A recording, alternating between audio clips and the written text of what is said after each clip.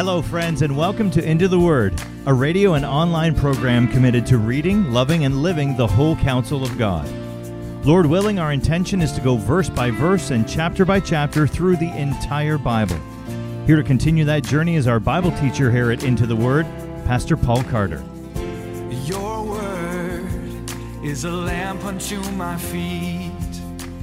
Hope you have your Bible open in front of you today to Daniel chapter 12.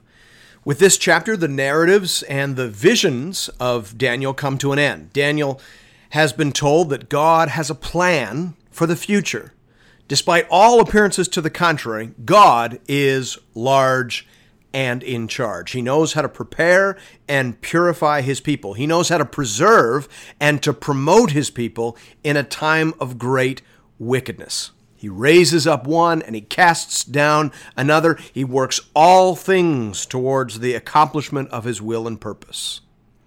The final vision in chapters 10 to 12 has been speaking to that very point. Daniel has been told that God has more in store for his people than just the Babylonian exile.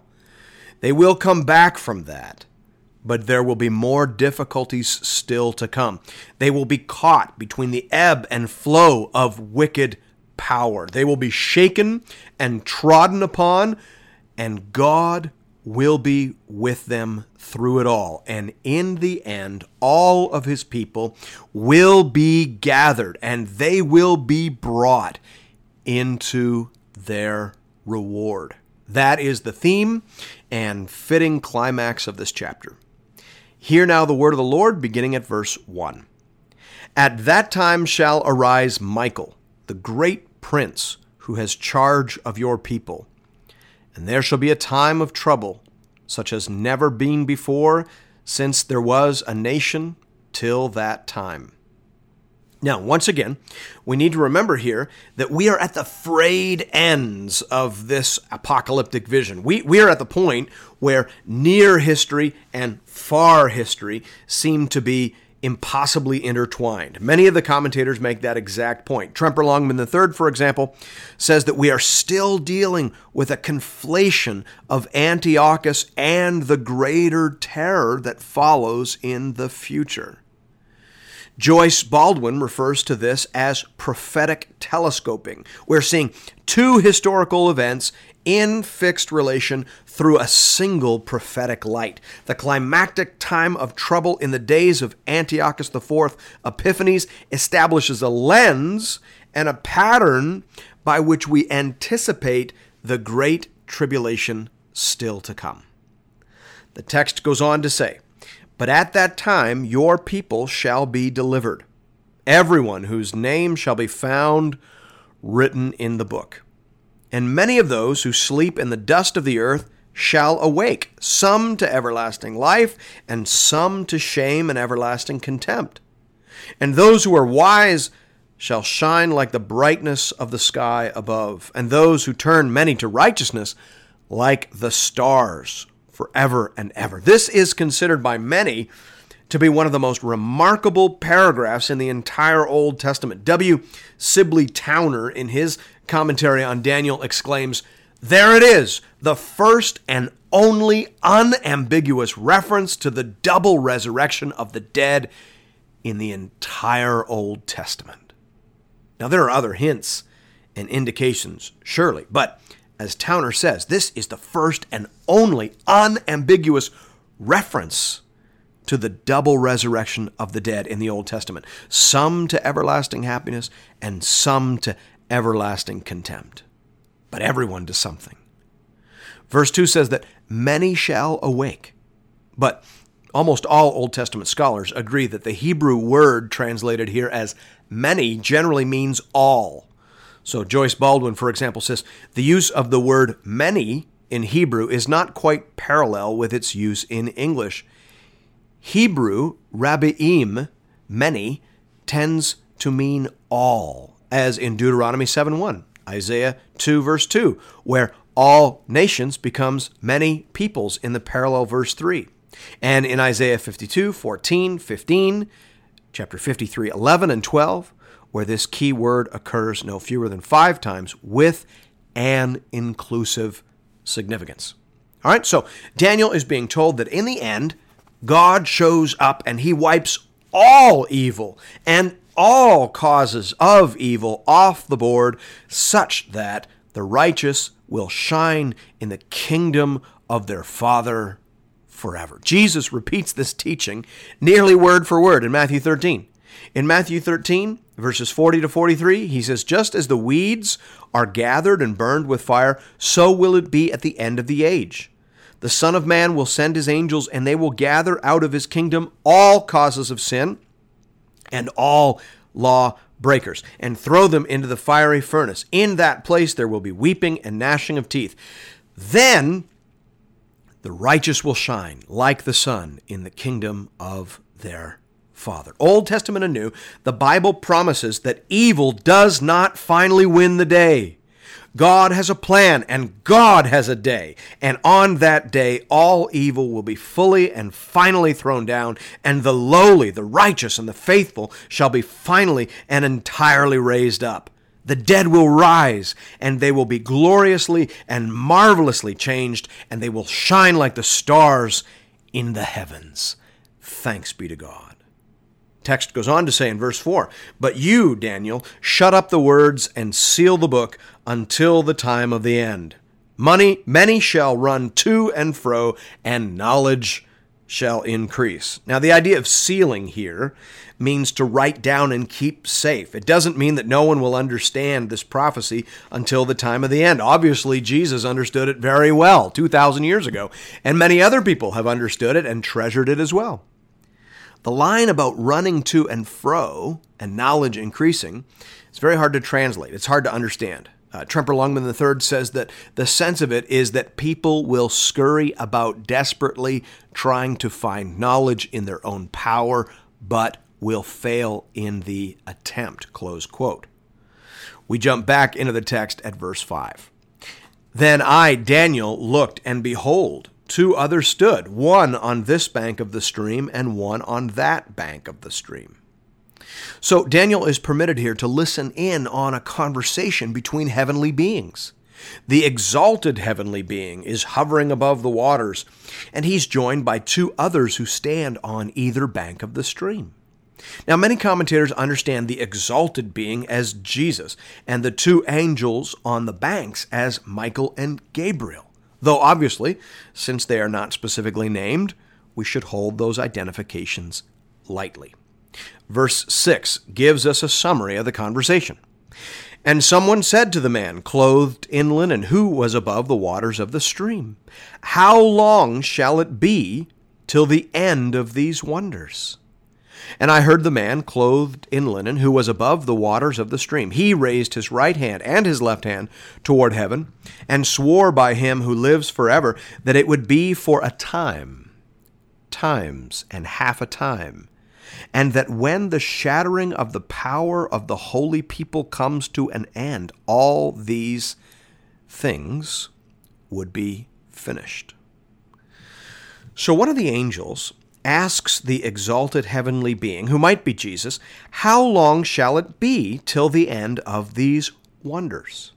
Now keep in mind that the wonders in view include overlapping realities, near history and far history, so it's a pretty complicated question.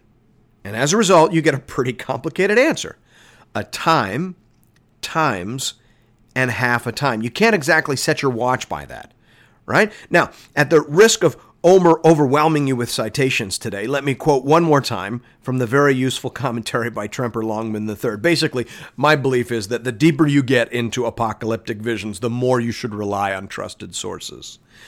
Longman says this. He says, "The intention is not to give a precise time period, but rather to indicate that just as wickedness seems to be gaining momentum, it will be slowed and then stopped. Such cessation will happen at a time of great distress, since it will be at the moment when the power of the holy people has been finally broken. Deliverance comes at the most unlikely time." Close quote. That seems to be the meaning of the very enigmatic 3.5 years, or 42 months, or time, times, and half a time. It means a lengthening of the devil's chain, a brief period of terrible tribulation, followed by a climactic coming which dramatically shatters the power and reach of our enemy. Verse 8 says, I heard, but I did not understand. Then I said, O my Lord, what shall be the outcome of these things? He said, Go your way, Daniel, for the words are shut up and sealed until the time of the end. Many shall purify themselves and make themselves white and be refined, but the wicked shall act wickedly. None of the wicked shall understand, but those who are wise shall understand.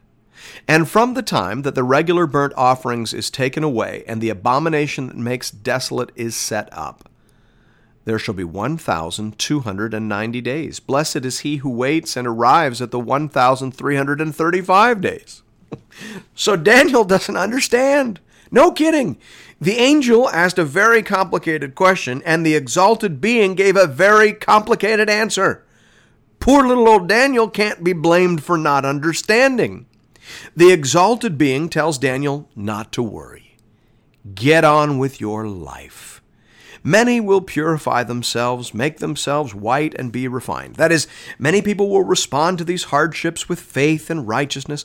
Others shall live futile lives in pursuit of truths and meanings that do not exist. But know this: from when the abomination of desolation is set up, there will be 1,290 days. Again, this is another way of saying 3.5 years, or a time, times, and half a time. 1,290 days is 42 months of roughly 30 days. Right? So this is just a repetition of what has already been said. But it is now time-stamped to the event that begins the Great Tribulation in Antiochus' day, as in the final day. Jesus used the same timestamp in his Olivet Discourse. He says in Matthew 24, So when you see the abomination of desolation spoken of by the prophet Daniel standing in the holy place, in brackets, let the reader understand. Then let those who are in Judea flee to the mountains. Let the one who's on the housetop not go down to take what's in his house. Let the one who's in the field not turn back to take his cloak. And alas for women who are pregnant and for those who are nursing infants in those days. Pray that your flight may not be in winter or on a Sabbath, for then there will be great tribulation, such as has not been from the beginning of the world until now, no, and never will be. And if those days had not been cut short, no human being would be saved. But for the sake of the elect, those days will be cut short. So Jesus time stamps the Great Tribulation in exactly the same way as the exalted being does in Daniel chapter 12. He seems to be saying, when these seasons of Great Tribulation come, both the near future one and the far future one, watch for an arrogant person to commit an act of gross blasphemy and impiety. You will know it when you see it. From that point, mark 1,290 days, a time, times, and half a time. That is the moment when the chain is loosened. That is the moment when the man of sin, the lawless one, the Antichrist, will have a season of unchecked wrath and hostility against the worship and people of God. Run.